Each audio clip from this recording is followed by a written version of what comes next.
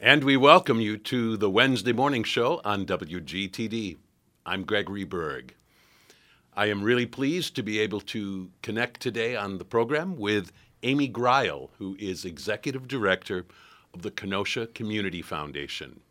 And for anybody who has lived in southeastern Wisconsin for any length of time, you surely know something about the impact that the Kenosha Community Foundation has had on the community and on the region, and how it has really helped people create a sense of legacy once they are gone, leaving behind financial legacy that can play out in all kinds of productive and constructive ways in the outer community. And Amy Greil, as Executive Director, is well acquainted with the Community Foundation and how it works and the whole notion of how such foundations work to kind of perpetuate the legacy of people. And so we're going to be talking about all of that today with Amy Greil. We welcome you to the morning show. Glad that you're here. Thanks, Greg. Before we talk about your specific work with the Kenosha Community Foundation, tell us a little bit about where you come from originally. Is this your original community, and what kinds of things have you done before coming to the Community Foundation? Thank you. Yeah, great. Great question, because I get that a lot. Are you born and raised in Kenosha? And regretfully, I have to say no. I was raised on a dairy farm in Waterford, Wisconsin. Not there's too nothing far to be away. regret about that. That's a great way to grow up. So very small farm, 30 cows. We've since sold the cows, but yeah, that was formative in the sense that, you know, working as a team, as a family business, that is, your children are your workforce.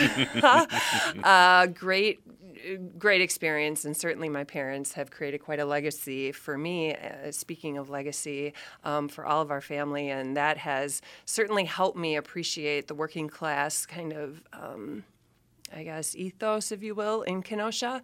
However, after I got off the farm, I went overseas for 5 years, and that's where I really, I think, got my bearings as far as what is a place, what is culture, certainly history, framing all of that, and it just really grew my appetite for community, what that looks like and how rich and layered communities really are. So when I came back, I began working at UW-Madison's Division of Extension and working in a community development role. So I got that role in Kenosha County in 2013.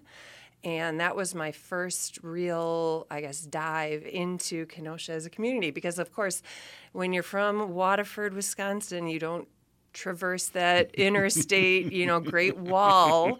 And I just really wasn't familiar with Kenosha, but I certainly have come a long way. And I am so honored and pleased to be able to now bring all of this experience to bear in philanthropy at the Kenosha Community Foundation. Fantastic. When did you begin at the Community Foundation? Yep, it's October of last year, so I'm almost a year in, and it's been a huge learning curve. Totally changing, to some extent, the field of work. I was in higher ed and community-based education, but now moving into philanthropy, it's wonderful to see how they're complementary, surely.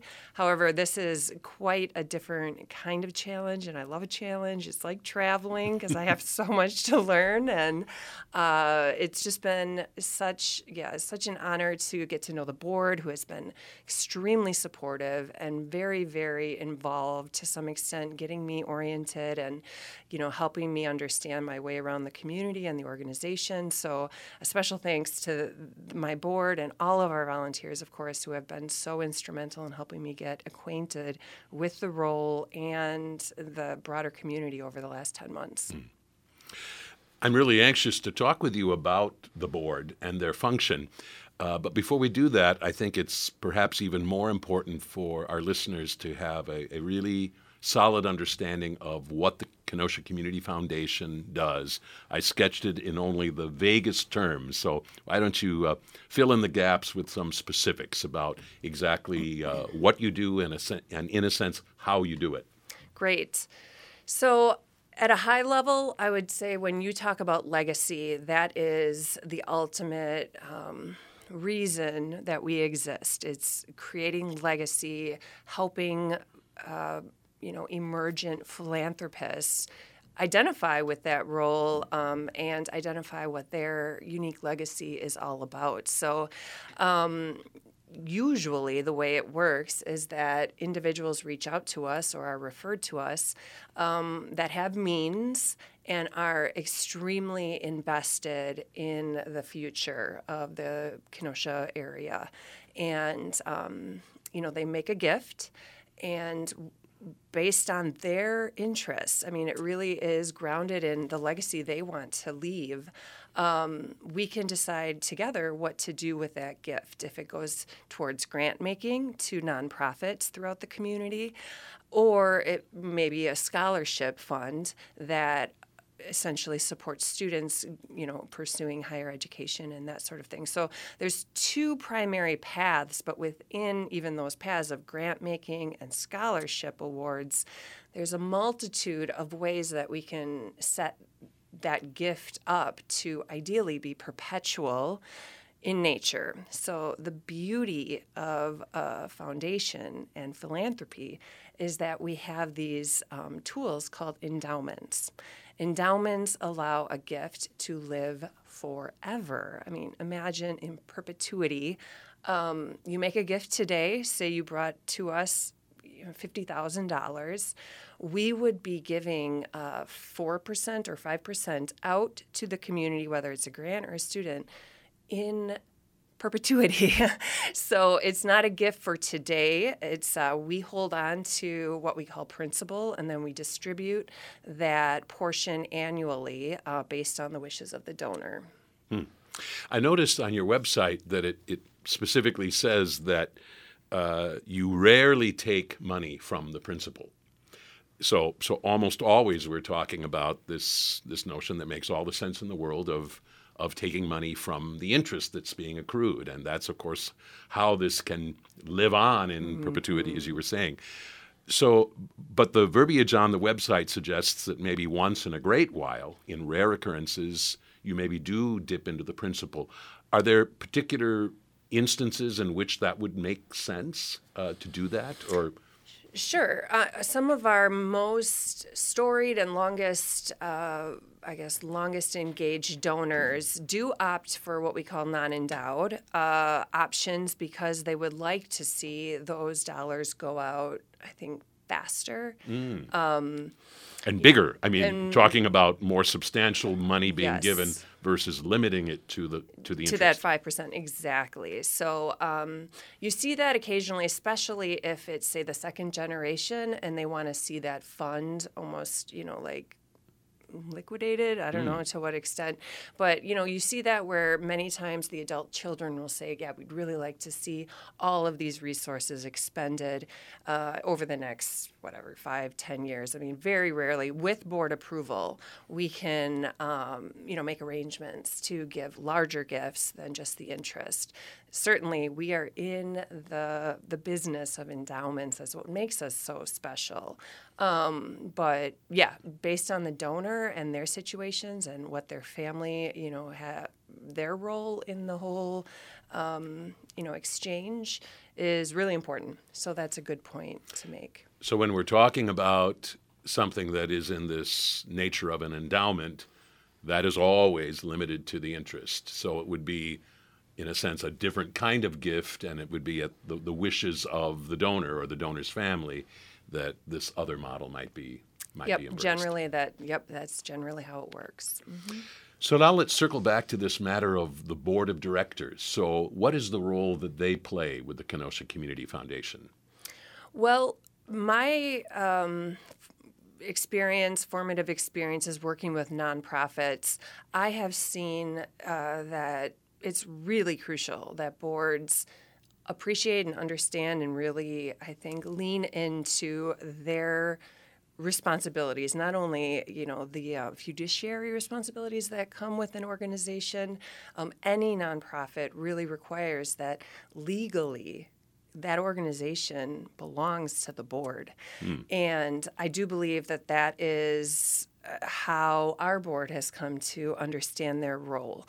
The staff, myself, really working in concert with the board, certainly, but we sort of carry out. We're the executive function, if you will, of the wishes of the board. And so it's a beautiful partnership. I've found there's great willingness among the members on our board to, come into their own sense of what the future holds, because we are in sort of a new period, coming in as just 10 months, a full-time executive director that they've never had. We've always historically gone part-time just due to the real prudent nature of the board.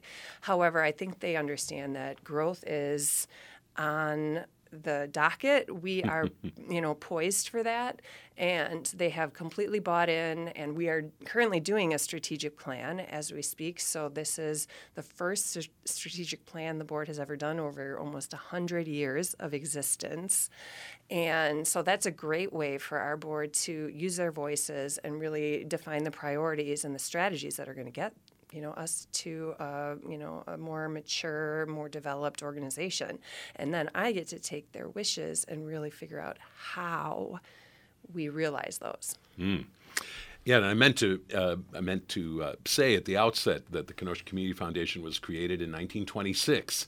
So you're, in a sense, trying to position yourself to celebrate that centennial in a really big way with sort of the ushering in of a new chapter. Absolutely. I mean, I'm so proud to imagine that community foundations, they didn't exist much before 1926. I think it was, 19, we'll say teens, where you saw the first community foundation even come online, and then to see the vision from, local philanthropists here in Kenosha, Wisconsin, of all places, to say, this is a model that we want to bring here. And although our early years, we weren't real active in the grant-making space, it was really more of a space for the donor to, pursue tax advantages and, really find ways of, moving money into a perpetuity. But the reality is, over the last 50 years, it's grown. Our capacity has certainly grown to become more of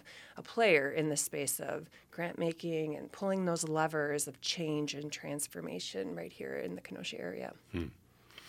For those of you just joining us, I'm speaking today with Amy Greil, who is the executive director of the Kenosha Community Foundation. New on the job, you were saying about a year or less? Yeah, 10 months, I'll say. Right. Yeah. So anyway, we're getting her early on in her tenure at the top of the Kenosha Community Foundation and talking about the foundation, its good work, and the important presence that they have in the community.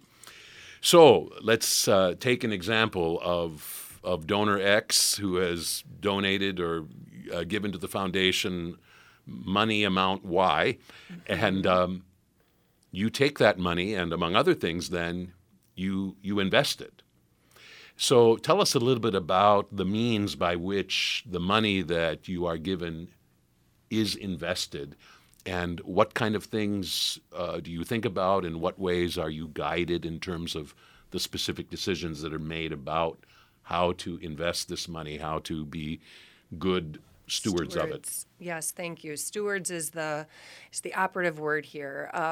We fortunately have an extreme amount of talent and expertise on our board around not only investment banking, but certainly accounting and that whole piece of finance. So I am inheriting, so to speak, a legacy on the board of great strength in money management and certainly in the investment space. So we have been able to really, I think, minimize some of the losses that we've seen over the years just with the market decline, just because of the expertise and the wise stewardship on the part of our finance committee and our board. However, as you talk about mechanics of, donor X coming with, Y resources, what it looks like essentially is we sign an agreement, a fund agreement, that would outline in legal terms, what is this gift? Is it endowed, non-endowed? And, how it is subject ultimately to the powers of the board. When individual X brings us a gift, they have to understand that they relinquish, to some extent, control over that principal. So we can take the principal and the interest and, go to work for it, but ultimately it's in the control thereafter of our board. The fund advisor has access to the distribution generally, and we take control of that principal. So we can invest it in what's called it's an investment pool. So I'm learning what that looks like, because it's not as though X donor has X or Y dollars in the investment pool and we can have a proliferation of different accounts. It's a pooled investment strategy so that we can leverage the full power of, say, $12.8 million, all acting together in a single pool. And then certainly, based on market growth and, the fortuitous, growth that we can see 5, 6, 7% ideally over year. We've had some tough times, but imagine that we can now leverage that full power of the market in an investment pool. And then we also have policies that govern how we can invest these dollars, because we have to be very conservative. Certainly our board would want us to be very prudent so that we're not seeing losses unnecessarily. However, we have outlined strategies of what is that mix of bonds and stocks, and how do we use the investment tools to our advantage to be those stewards. So there's a lot of mechanisms at play, but ultimately, the broad strokes are that we can do well by all of our donors by pooling their resources and then really, benefiting from the market that, our pool is subjected to. So it all works. It's a win-win. And then we have this story to tell that lasts in perpetuity. Yeah, wonderful. So you're going I guess we call that the diversified portfolio route, Absolutely. Which makes all the sense in the world. And by pooling the gifts together, you're able to, in a sense, create even more potent growth from which to draw funds then and make a difference. So when that donor X comes to you, typically what are the kinds of things that they are thinking about, and how specific do they tend to be in terms of their wishes? I mean, do some people come to you and just say, do with this what you think needs to be done, or do they often come with very specific concerns or issues in mind? Well, as diverse as a society and a community can be, that is the same for the amount of, the diversity that we see amongst our donors. So even within the 10 months that I've been there, I've found that there's sort of, I would say, a spectrum of classes of donors, if you will. Some come in many times their first time engaging in philanthropy. They would like to go for what's called donor-advised funds, where they get to decide specifically to direct that distribution annually. They want to say, yep, we're going to give it to XYZ nonprofit and at this amount. And, they really want to be hands-on with defining who gets the benefit of that gift.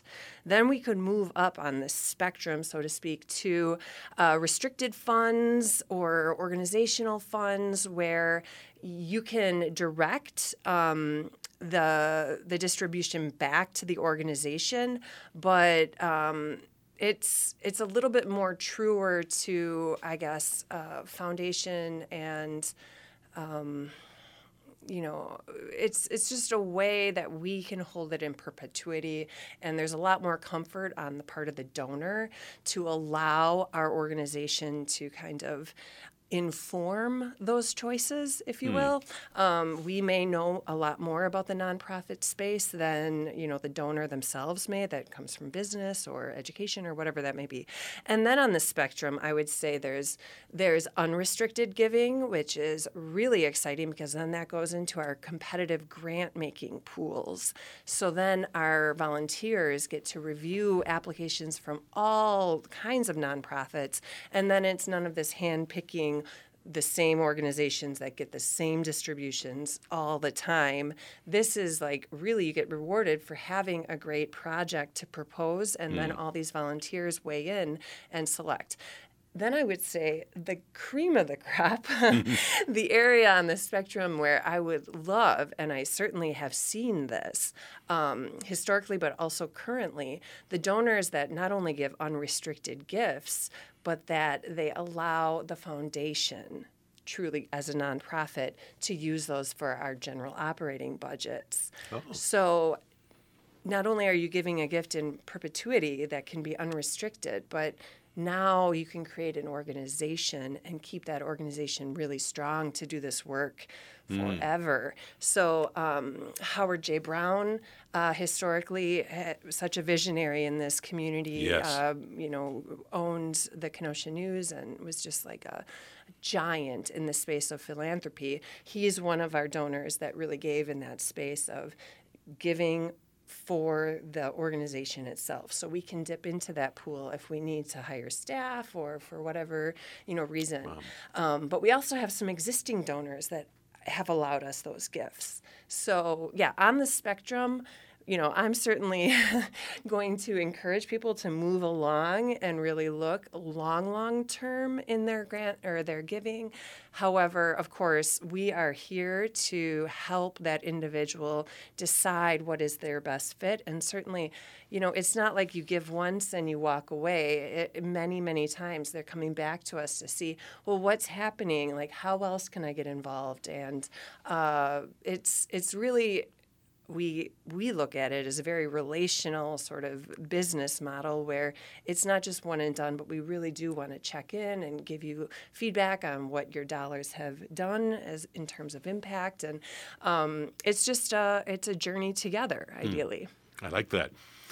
I think one thing you mentioned that I hadn't stopped to think about is that there might be somebody in the community who maybe has relatively little experience with the nonprofit sector.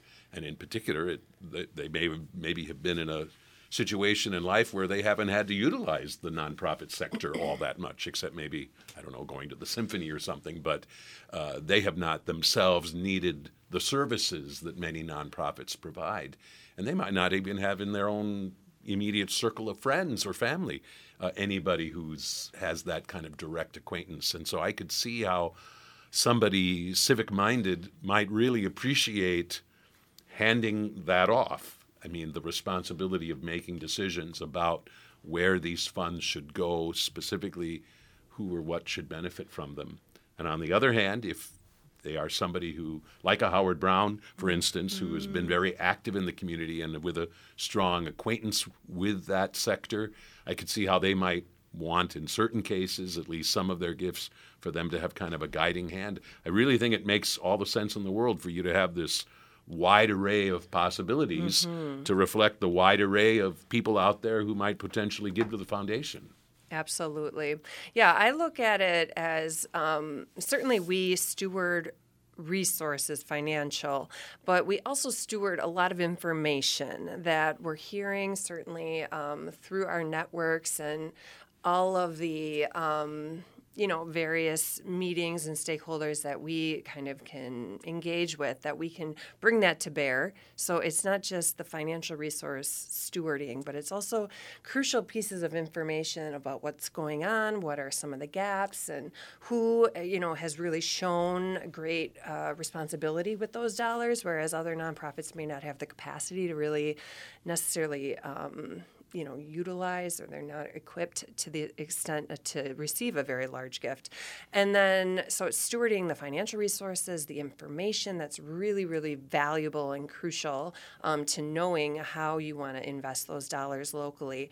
But then also this lever of social capital in the sense that we can use the resources at hand to ideally, pull levers of impact in the community. And that's just a really cool thing where we're not committed to certain causes in the way that so many other organizations are. We can be diverse. We can change. Say in 2 years, our priority for the first 2 years is women's health, and then we can go into disability resources, or we could go into public safety. I mean, there's so many different, as we learn our way around the community, we can help donors and our volunteers and staff really play a role in the spaces that define who we are as a community. So it's really exciting.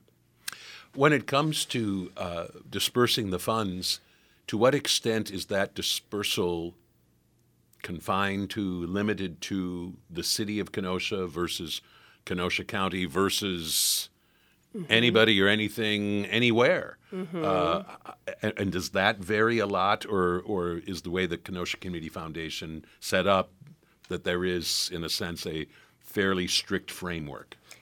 Great question. So for our grant making, the competitive grant making, the recipient organizations have to be providing programming in Kenosha County, not just the city, but anywhere in Kenosha County. To receive a grant through the Kenosha Community Foundation, that is a non-negotiable. However, the donor themselves can certainly expound on where they would like those dollars. So for donor-advised funds, if you wanted to give to a church in your hometown, central Wisconsin, or whatever, there's an exchange there that certainly are not limited. We often would get distributions from the Greater Milwaukee Foundation because certain donors of ours, so that's kind of the other side of the coin, where some of our philanthropists locally are already tied in with the Greater Milwaukee Foundation, and then they make gifts back to the foundation based on their distribution at the Greater Milwaukee Foundation. So there is this lovely kind of exchange that it's not, your gifts are not limited per se to this county or this community. We can, certainly impact and touch anywhere in as far as I know, the continental U.S., or not even continental. Why? It would have to be tax exempt organizations. So far as I'm aware, we would not be able to make that award, that gift, on behalf of a donor without the 501c3 tax-exempt status. So I think that's the only real limitation to where we can direct distributions. Wow.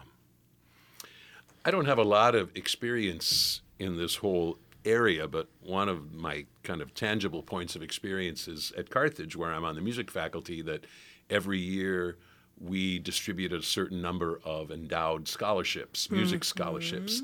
And a couple of times I've been the person who kind of read those off. Like, next we're going to be hearing the Joe Blow music scholarship. And it's really interesting to read how those are put together. And in many cases, there's a literal story behind that person and their connection to Carthage and so on.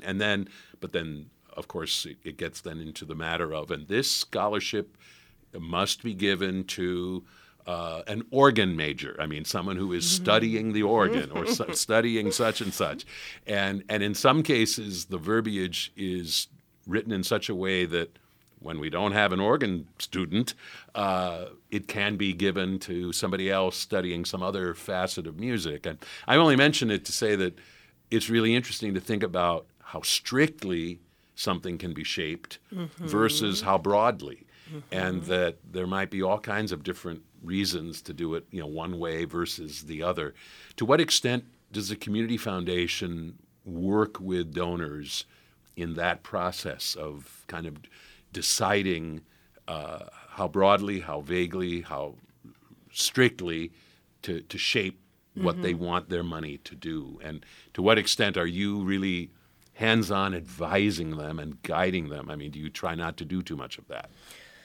Well, I mean, in the 10 months I've been here, quite frankly, the scholarship funds that have come online have been somewhat already defined by the donor. So I certainly support and respect their wishes fully, but there are fund advisors that would, I think, contemplate revising that fund agreement to be a little bit more general in the eligibility criteria.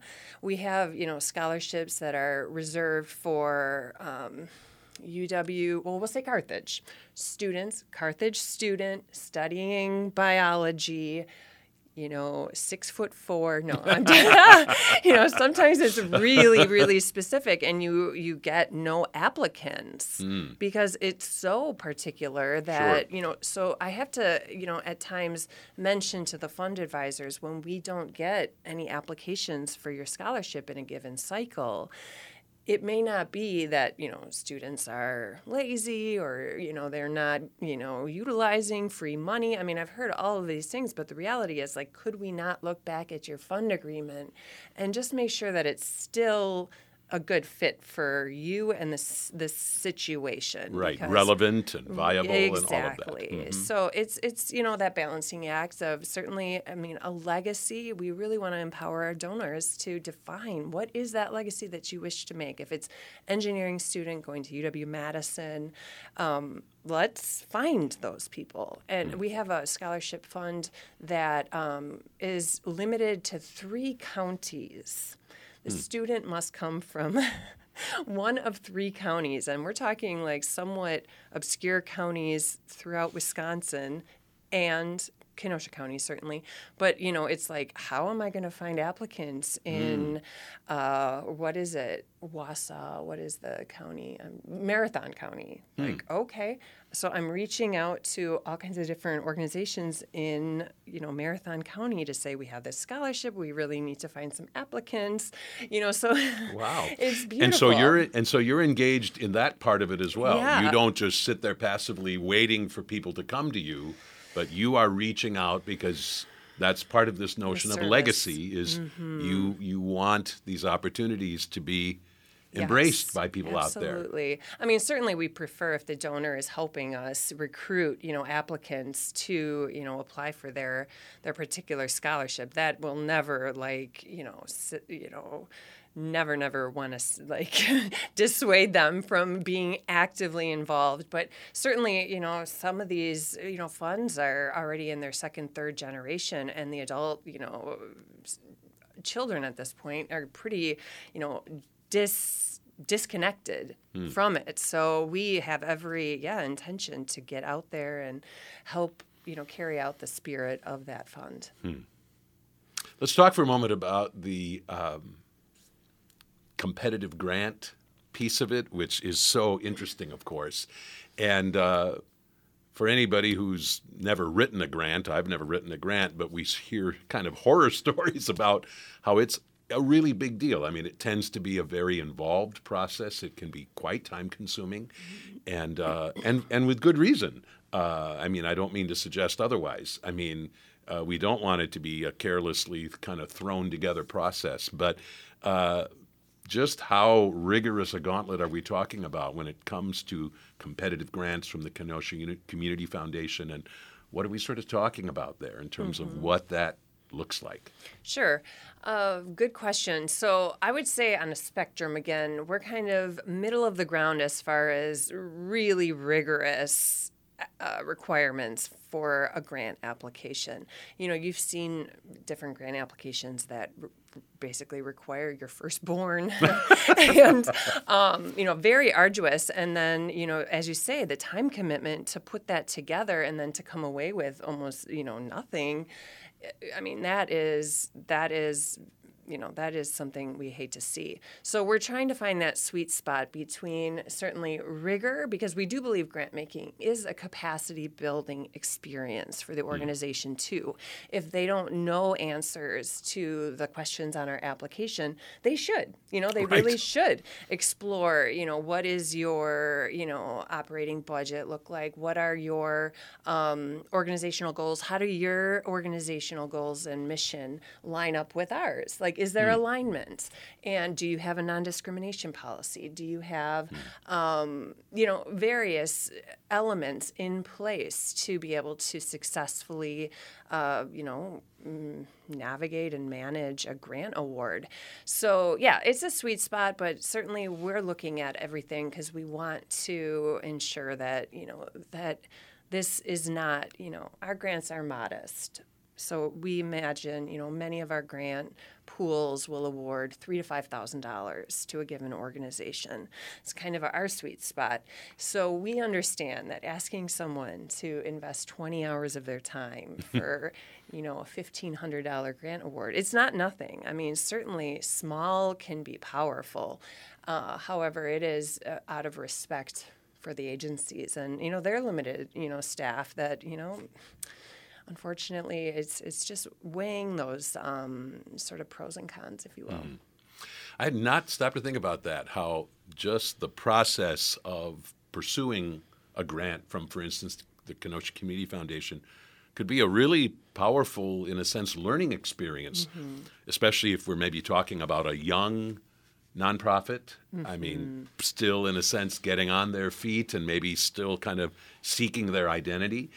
And I suppose also it could also be something of a moment of reckoning for maybe a nonprofit that has been around for a while, but maybe is reassessing their viability or their relevance, or thinking about pursuing new directions. And just the process of going through that grant application could be potentially really eye-opening for a given nonprofit. Right. And, I hate to have to, apologize to a grant maker, this is so hard. I mean, the reality is, it's empowering.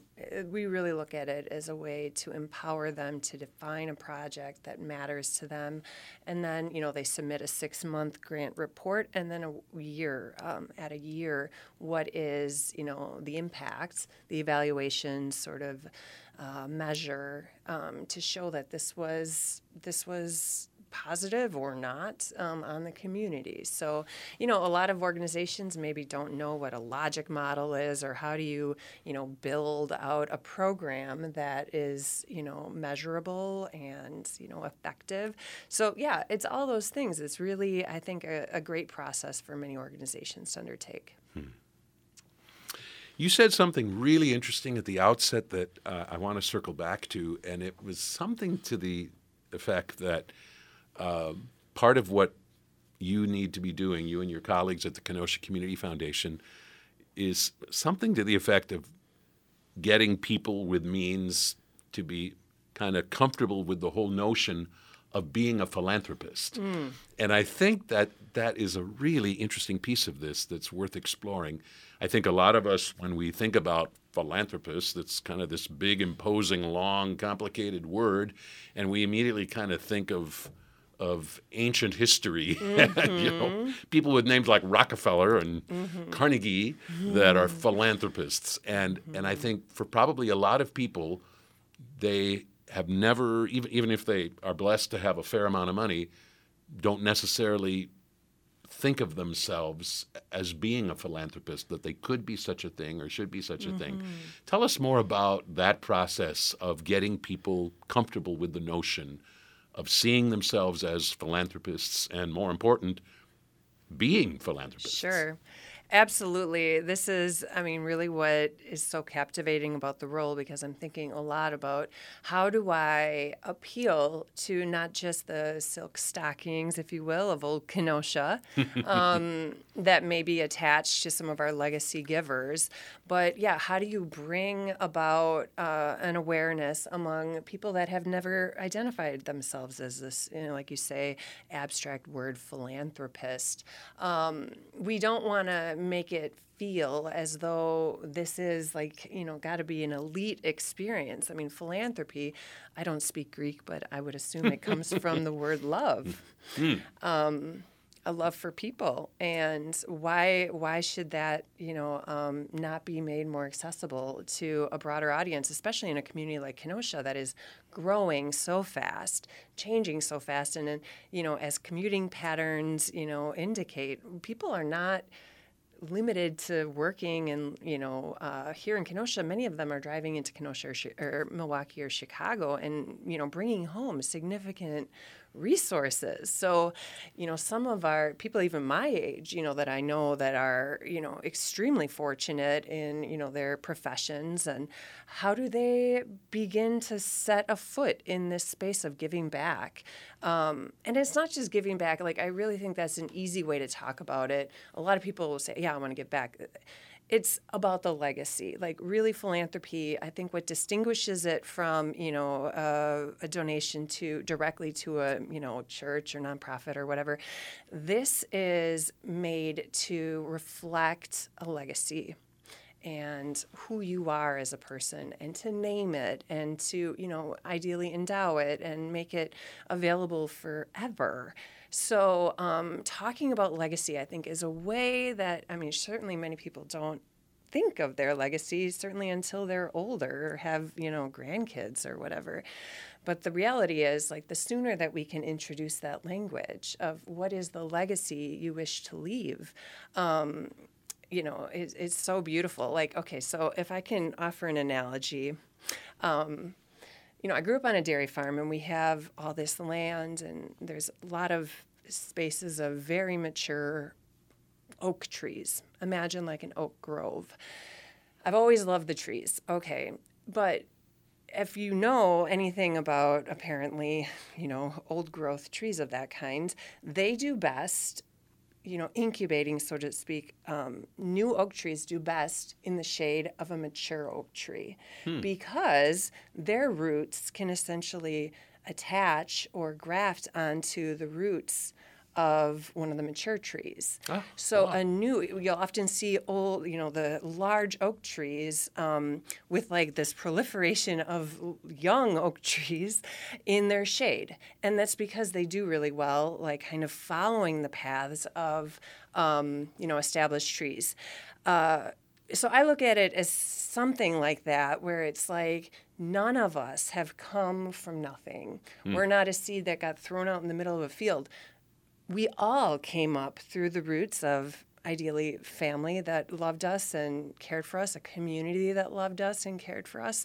So how do you, at some point, realize that, okay, I'm attached to these other roots, but I myself need to allow other roots to attach to me? And I can look to the future now, not just latching on to what has been so, I guess, generous to me, but now, how do I look to the future? And that's what philanthropy is at its heart, is taking the resources that we have and the fortuitous circumstances that we've, come about in our lives, and really passing it on in a way that incubates, like, just beautiful oak groves, right?